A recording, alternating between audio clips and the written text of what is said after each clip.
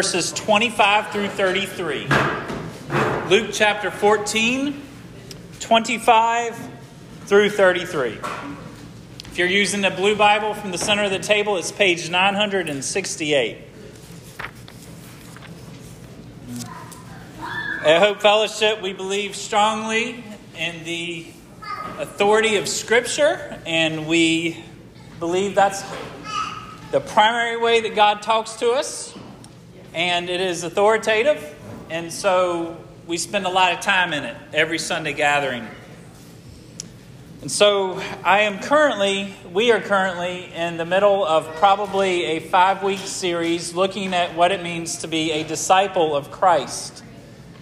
2 weeks ago, we looked at how Jesus, walking along the edge of the Sea of Galilee, he called Peter and his brother Andrew, who were fishermen. And he called them, he said, "Follow me." And then he did the same with John and James. And all 4 of those men were fishermen. And Jesus called them to follow him. He called them into a discipleship relationship, which is very much the picture of any Christian. We are a follower of Christ, and we saw that the word disciple actually means apprentice. And then last week, we looked at Matthew chapter 10, and we saw that the purpose of discipleship is to become like your teacher or like your master. And so if we are a Christian, we are a disciple of Jesus, we are being conformed into the image of the Son of God, as it says in Romans 8:29. We are becoming like our King, Jesus Christ. That's the purpose of our sanctification and our Christian faith. We are becoming like Jesus. Today, we look at the requirements for being a disciple.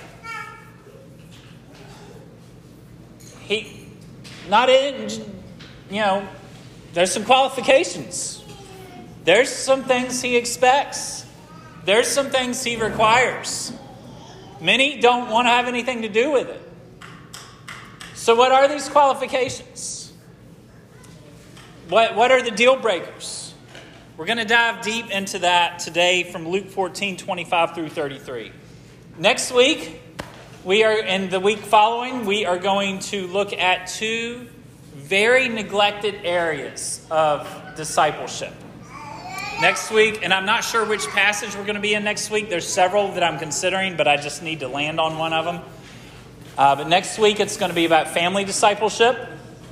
And the week after that, it's going to be about the discipleship of nations. Because Jesus did say, "Go disciple the nations." Now, he certainly did have individuals in view when he said that.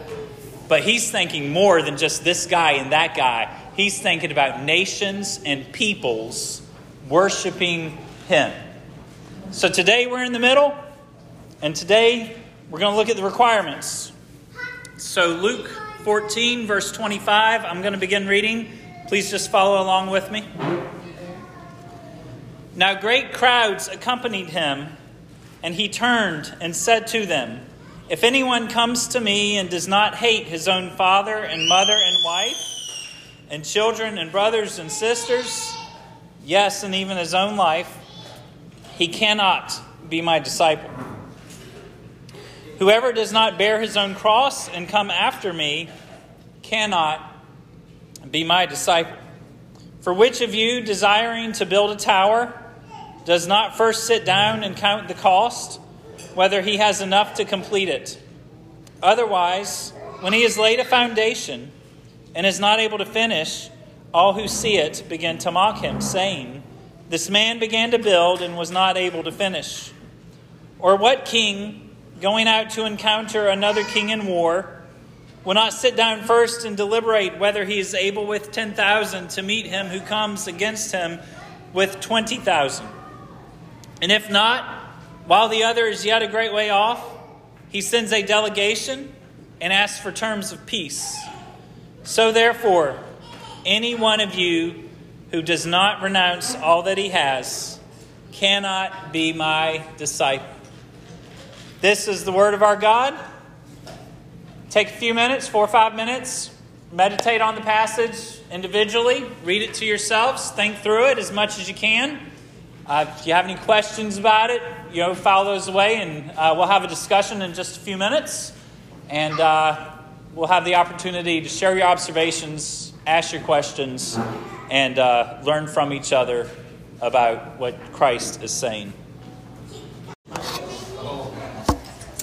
All right, so Jesus has a big crowd. That was pretty common in Jesus' day. He was doing some pretty neat stuff, right? And those things, miracles and some of the things he was teaching, he was attracting big crowds. And we see that in verse 25. One of the things that is generally true when Jesus is teaching the crowd is that he speaks in general ways. He's calling them to a really, really big thing. He's calling them to something that would be true for all of them. Now compare that with last week's teaching, and Jesus was speaking just to the 12. And he was super specific with them about how their life was going to be in the decades to come. And he could do that because he was speaking to a smaller group. There was another time that Jesus was speaking to the crowds. It's called the Sermon on the Mount. It's in Matthew 5, 6, and 7. And Jesus, it's the longest recorded sermon from Jesus in the Bible. And he talked about a ton of different things. But one of the things he said in that is Matthew 7:13. Jesus said to the crowd, he said, "Enter by the narrow gate." Anyone ever heard that before? He said, "Enter by the narrow gate, for the gate is wide and the way is easy that leads to destruction, and those who enter by it are many. For the gate is narrow and the way is hard that leads to life, and those who find it are few." In that passage from the Sermon on the Mount, Jesus is talking about two options. He's talking about two ways of life. He's talking about a little narrow gate that only a few people are willing to go through, and he's talking about a narrow path that's really easy to fall off one way or the other. And he says that's the way that leads to life. But then he talks about an easier life that has a hard gate that's more attractive to many people, and many people are going to flow through that gate, and they can kind of go and willy-nilly live their life however they want and do whatever they want. And Jesus says that way leads to destruction. But the narrow gate leads to life. And today we're going to talk about a way that leads to life. This message of Jesus that he's speaking to crowds, saying it is difficult to follow me, saying I require much of you. I want to be first and foremost.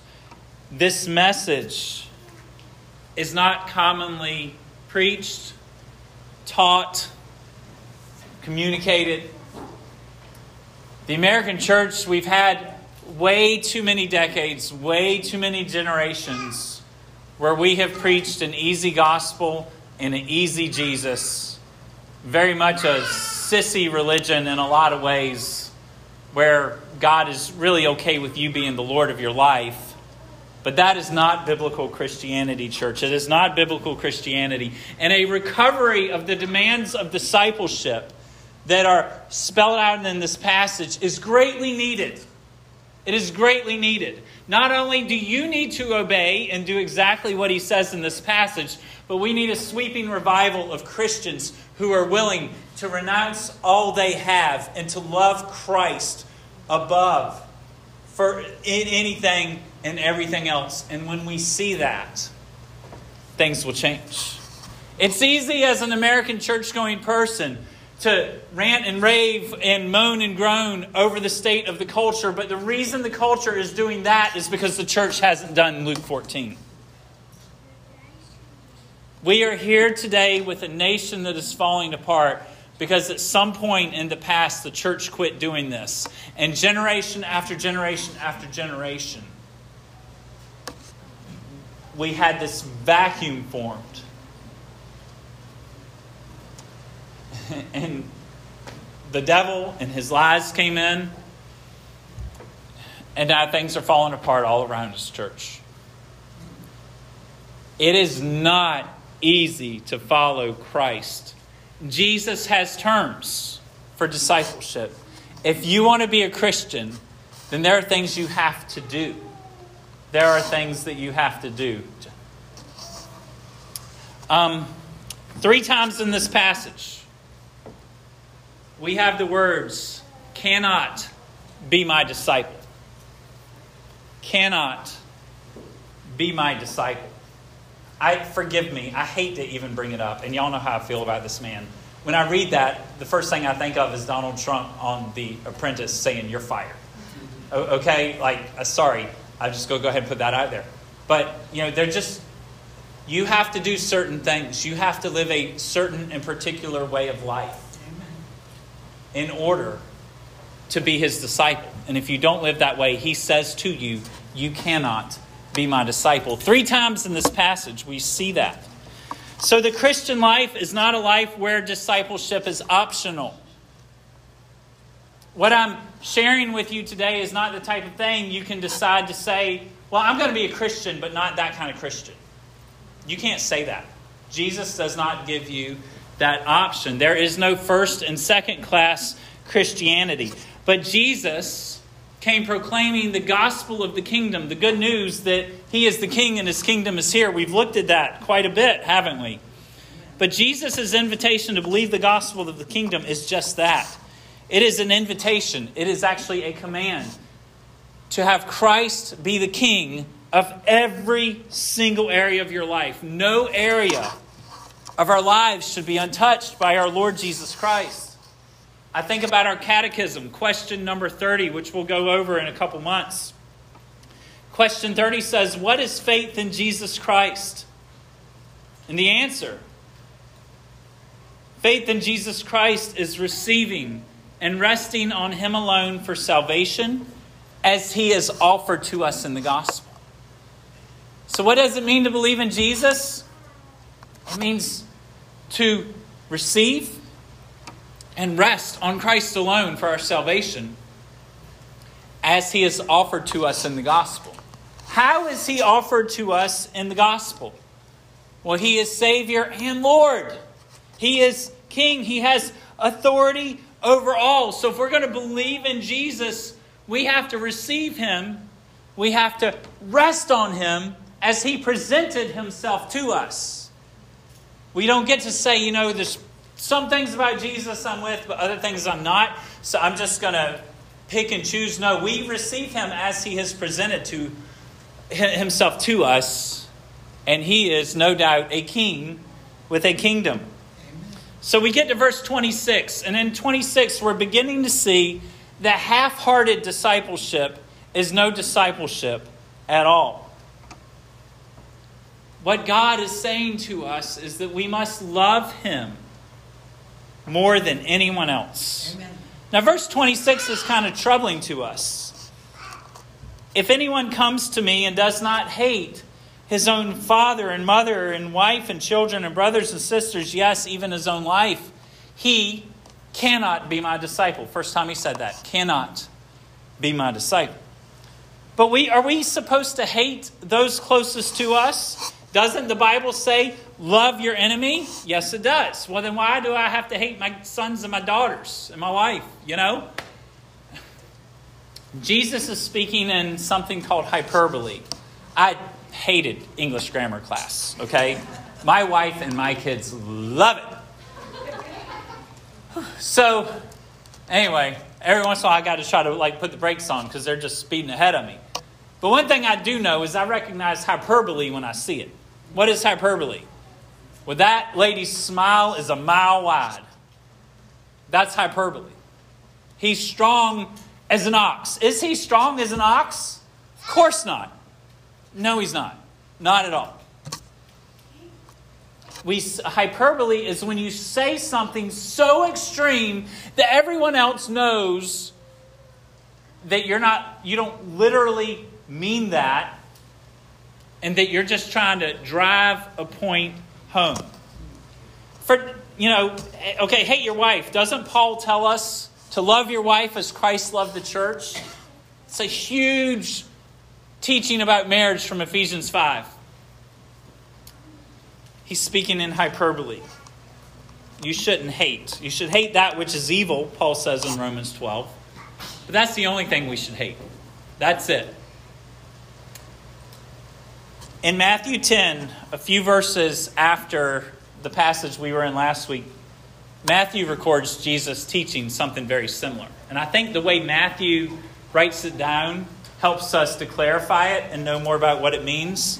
But Matthew 10, 36 and 37, Jesus taught this. He says, a person's enemies will be those of his own household. Whoever loves father or mother more than me is not worthy of me, and whoever loves son or daughter more than me is not worthy of me.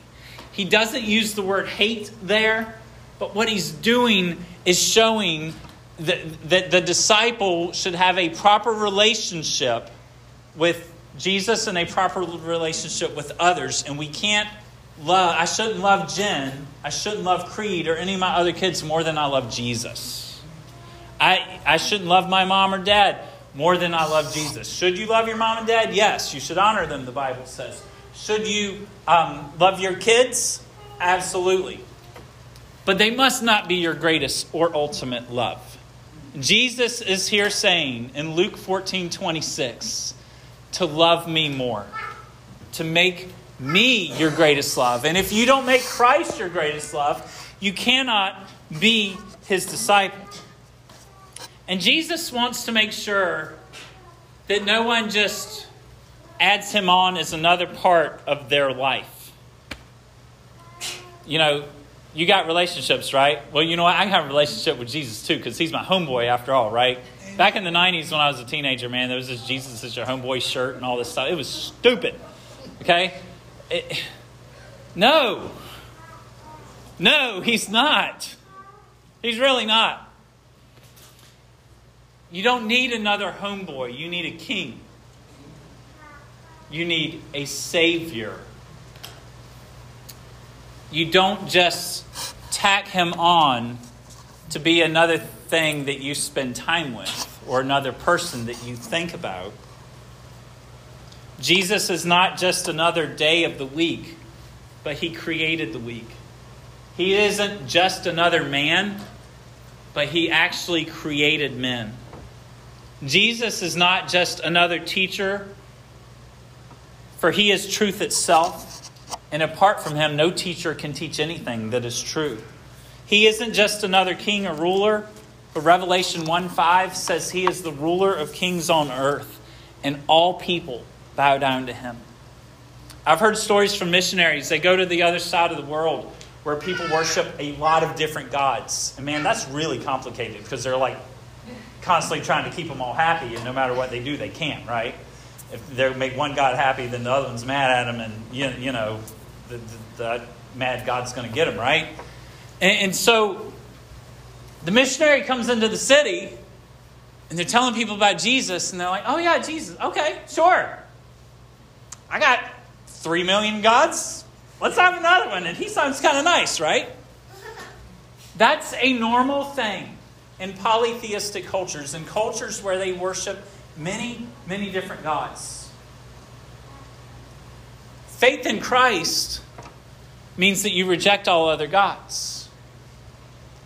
And when missionaries go in to that setting and people just try to make Jesus one of many more gods, that is not who Jesus is. That is an unbiblical Jesus. And I want to tell you today, if you've ever thought about Jesus and been like, you know what? I think I have room for him too. If that's how you became a Christian, then my friend, you are most likely not a Christian. Jesus isn't just something you add on to the things you already have. Jesus comes in. He is King and he is Lord over all. Paul writes in Colossians 1:15 about Jesus. He says that Jesus is the image of the invisible God, the firstborn of all creation. For by him all things were created in heaven and on earth, visible and invisible, whether thrones or dominions or rulers or authorities. All things were created through him and for him. And he is before all things, and in him all things hold together. And he is the head of the body, the church. He is the beginning, the firstborn from the dead, that in everything he might be preeminent. Luke 14:26 is about Jesus being preeminent. What does it mean to be preeminent? It means to be the best and the finest and the first among the best that are out there. We get to verse 27 and we see that we must bear our cross. Jesus says, whoever does not bear his own cross and come after me cannot be my disciple. There's the second time we see that phrase. You cannot be my disciple. He says, bear your cross. Does that mean you have to carry your own sin? No, not at all. Jesus did all of that. Well, what does it mean then? It means that you have to carry whatever weight God has graciously assigned to you. It is a life of self-denial. That weight, that burden, that cross, it looks like the calling or the work or the mission or the ministry that he's given you to do. There's a lot of overlap in all of those things. God wanted Jesus to bear a particular cross, right? God wanted Jesus to bear a particular weight, and that was the sin of God's people. God had a purpose and a work for Jesus to do. It was not easy. It cost Jesus his life. Jesus also has a cross. God also has a cross for his people. It's a much lighter cross. But what is the work that God has assigned you to do? Carry that. And how are you to carry that? What else does verse 27 say? You have to bear your own cross, but that's not it. You have to bear your own cross and come after me, Jesus says. So there is a journey, there is a trip, there is a pursuit. We carry the cross while going after Jesus. We don't get to enter into Christianity and just sit still or be stagnant. But we go with Jesus wherever he goes. Those 12 disciples he chose, did they stay in the same town or did they see the countryside? They went here, they went there, they went here, they got run out of there, and then they went over there, and then they tried to hide for a little while. It didn't work. And then they went to this city, and then they went to that city. Every bit of it was intentional with Jesus. And they went with him wherever he went. We must do the same as he leads us. A disciple does not set the direction for their life, but we are dependent on Christ. And here's the thing. While you're following Jesus, while you're pursuing Jesus, while you're bearing your cross, whatever cross it is that God has given to you, it might lead you to your death. The cross that God placed upon Jesus' back led him to his death. And sometimes God gives particular people particular crosses that lead them to their death.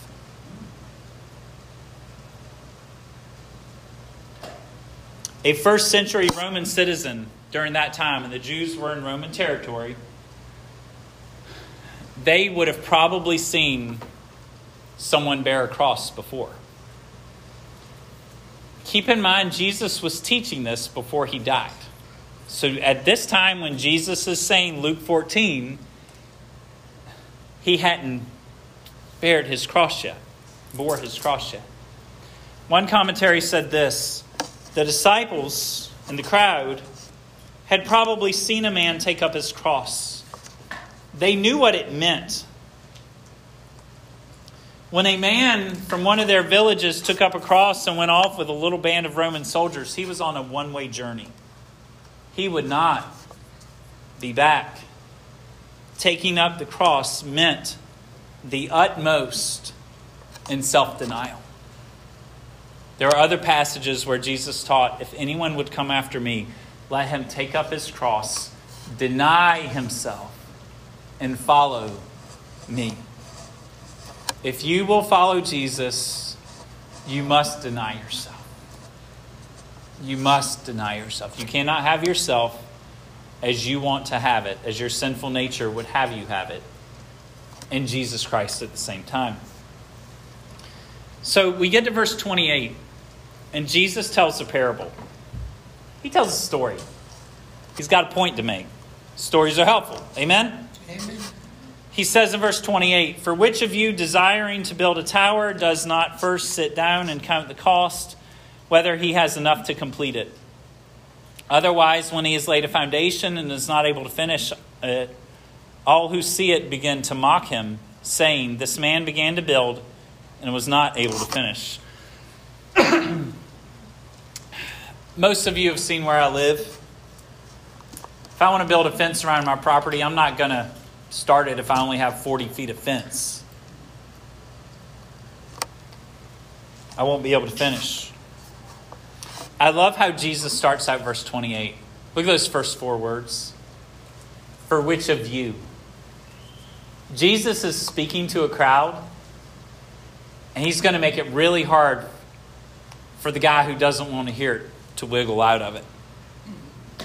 Jesus knows how to handle a wormy squirmy. Jesus knows how to handle people that are trying to evade him.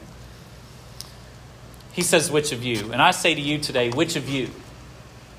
Which of you? You can't just leave here and not deal with this passage. You can't just leave here and refuse to not wrestle with these words without taking a major, major risk with your future and your life and eternity. For which of you? These words are true. Think through these things. Don't just act like what I heard at church today is not important. This is the most important thing you're going to hear today, most likely. So Jesus starts out appealing to each person in the crowd. And he's talking about a building project. Go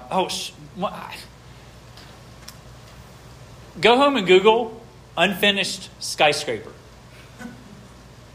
A few days ago, I was thinking about skyscrapers that are being built, and sometimes they don't get finished.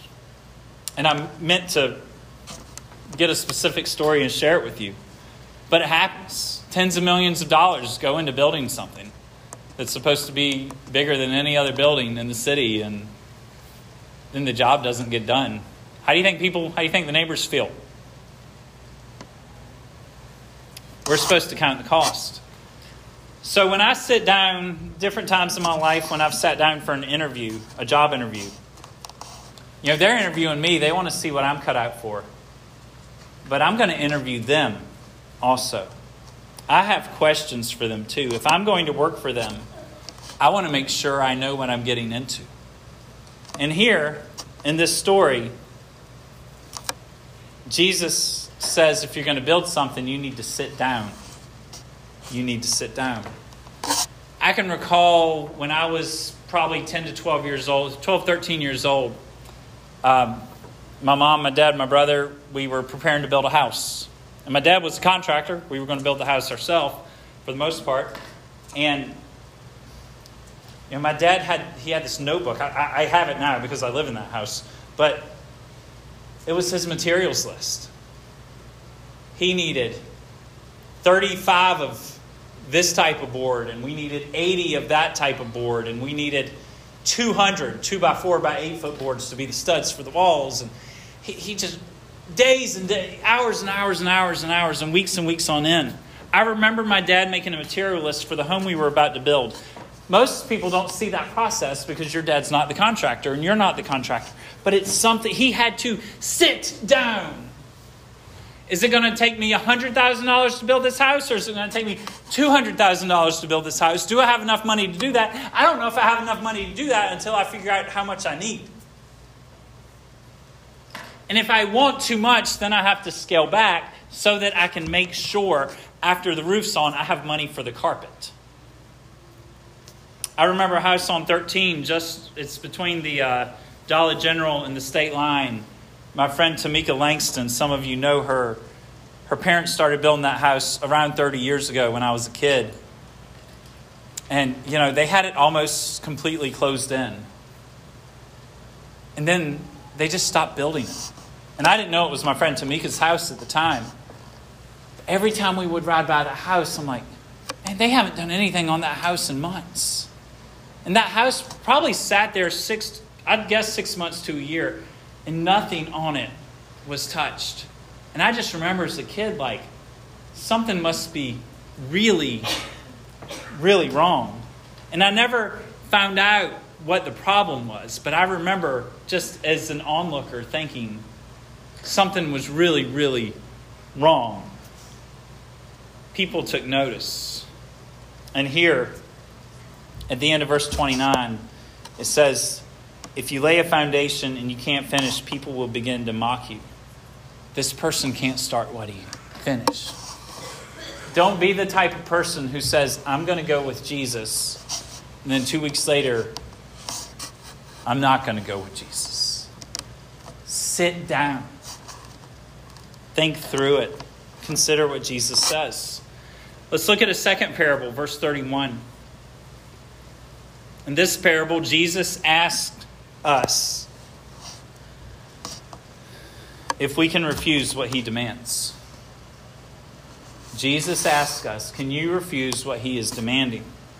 Verse 31, what king going out to encounter another king in war will not sit down first and deliberate whether he is able with 10,000 to meet him who comes against him with 20,000? And if not, while the other is yet a great way off, he sends a delegation and asks for terms of peace.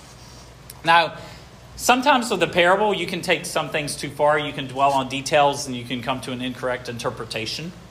It's very important when there's a parable that you make sure whatever conclusion you come to lines up with other parts, other teachings of Scripture. In this parable about the two kings, Jesus isn't saying that he is one day going to surrender to Satan or strike a deal with Satan. He's not saying that Satan's army is bigger. And he's not saying that he needs to work real hard to figure out if he can defeat him or not. Jesus is not the first king with a small army. We are. We're the first king. We're the ones with the small army. Just like we're the builder in the first story. But we're the first king with, does it say, 10,000 troops. In this parable, Jesus is the king with the larger army. And he wants you to sit down and carefully think through his demands and figure out how you should respond to him. He's coming. He's more powerful. Will you be ready? The call, the demands of Jesus require you to thoughtfulness and intentionality. Don't let every day go by just living for the day. Think through, what is it that I'm doing with my life? And then give yourself to that. The call and the demands of Jesus require us to come to thoughtfulness and intentionality. Do you notice both of these stories have the men sitting down?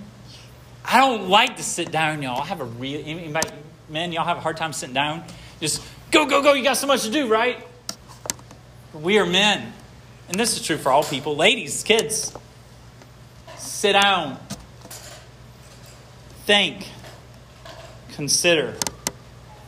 The man that sits down will plan. The person that sits down should deliberate, as the king with the smaller army did, and think through the future. Have you done such a thing with your life? Are you doing it now? Are you in a season where you're thinking through, am I going this way? And am I going that way? Christ requires it all. Everything. And nothing less. And if you don't want to give that to him, then you are not ready to belong to him.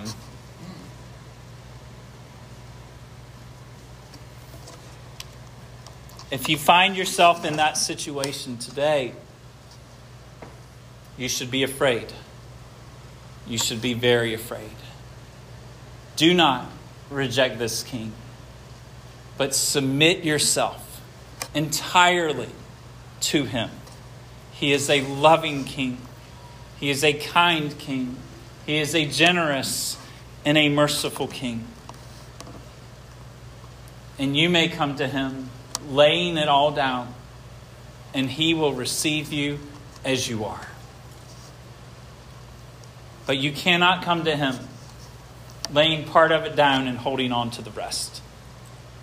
True faith, true repentance is us laying it all down. We get to verse 33. We have a brief note on possessions and discipleship. Really, really short here. In the same way, therefore, not one of you can be my disciple if he does not renounce all his own possessions. What's that mean? Renounce all your possessions? Does that mean I got to sell my car and drop off all my clothes at Goodwill and go buy a whole brand new wardrobe? No, it doesn't mean that at all. As we've already seen in the last 2 weeks from 1 Corinthians 7, a lot of things about our life will stay the same when we come to Christ. There's some things that just don't need to change. God isn't telling you to get rid of all your stuff and get your new stuff. I believe he's speaking in hyperbole here, much like he was when he was talking about the relationships with the other people in your life. In verse 26, when he says, hey, your mom and dad, your kids and your wife, he was saying that you need to put them in their proper place. I need to be ultimate, and then they need to come next. I believe he's probably most likely speaking in hyperbole here when he says renounce all your stuff. You need to be willing to let go of it. Willing to let go of it. Most of y'all know our story. I think we lived 9 different places in the first 11 years of my marriage. And now we've lived the same place for going on 6 years now. My biggest fear is that God will have me move somewhere and start over. I love my house. I like my land. I like my life. I like what I do there. I like raising my kids there. There's so much about it that I love. But if God says, hey, you got to move on here or move on there, if this season of life here would come to an end, it would be so very difficult. But I absolutely must. If God would have me go somewhere, and I'm not preparing to announce my departure. I have no intention of leaving, no plans, no hopes, no desires to do so. I'm just hoping that if God, some of you just said, darn, I saw that. But as a child of God, submitting my life to God, if he says it's time to go over here, son, I have to renounce all that I have. Saving faith requires us to trust. And renunciation is trust in action. Some of you may be familiar with the story of the rich young ruler in Mark chapter 10. There was a young man, came from a prominent family. He had a lot of stuff. The Bible doesn't give details, but I'm pretty sure it was a lot, just based on the few things that are said about this man. And he had authority. He was some type of ruler. He was a very good man. He was a very moral man. He was bright and shiny on the outside, had his mess together. Jesus said to him, you lack one thing. And he told him, he said, go, sell everything you have, give it to the poor, and you will have treasure in heaven, and come follow me. See, when he spoke to the poor fishermen that we learned about 2 weeks ago, they're working their butt off, long days and lots of sweat, manual labor. They probably got big muscles because of the type of work that they did. They were probably just trying to earn enough money today to get through tonight and tomorrow. And Jesus said to those guys, come follow me. And they just left their nets and they went with him. He just said, come follow me. He didn't tell them to do A, B, and C first. But with this rich young ruler, before he says follow me, he says, sell what you have, give it to the poor, so you'll have treasure in heaven. And then came the command to follow me. And in Mark chapter 10, it says that the young man was disheartened by the saying. He went away sorrowful, for he had great possessions. This young man, by the standards of the world, he had everything he wanted.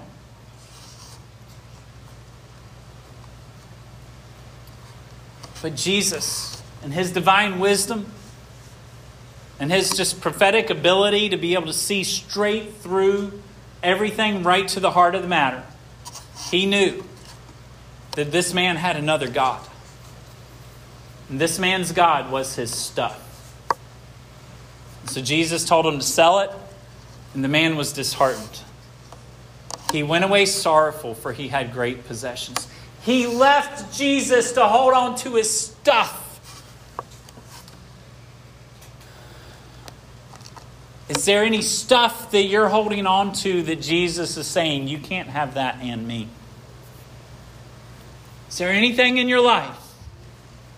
And I know you pretty good. I got a feeling most of us have already worked through this, but I can tell you for sure not all of us have. Is that bottle better than Jesus? Is whatever ambition you have in life, is that more important to you than Jesus? The pattern for discipleship, the call of Christ on our lives, true biblical saving faith requires us to receive Christ as he is offered to us in the gospel. And this gospel, this good news, says that Jesus Christ is the King. That means he is first and foremost. So this call to discipleship is a call to radical lordship. If you're here today and you've been playing games with Jesus, if you're here today and you have this idol or that idol that you'd rather bow to than the one true King, cast those idols aside. Let them go. Come to Jesus. He receives screwed up, messy people every day. Amen. And he will receive you where you are. Not only is he just a king, but he is a merciful Savior. Church, he says, follow me. Let's let go of everything that keeps us from him. Let's pray.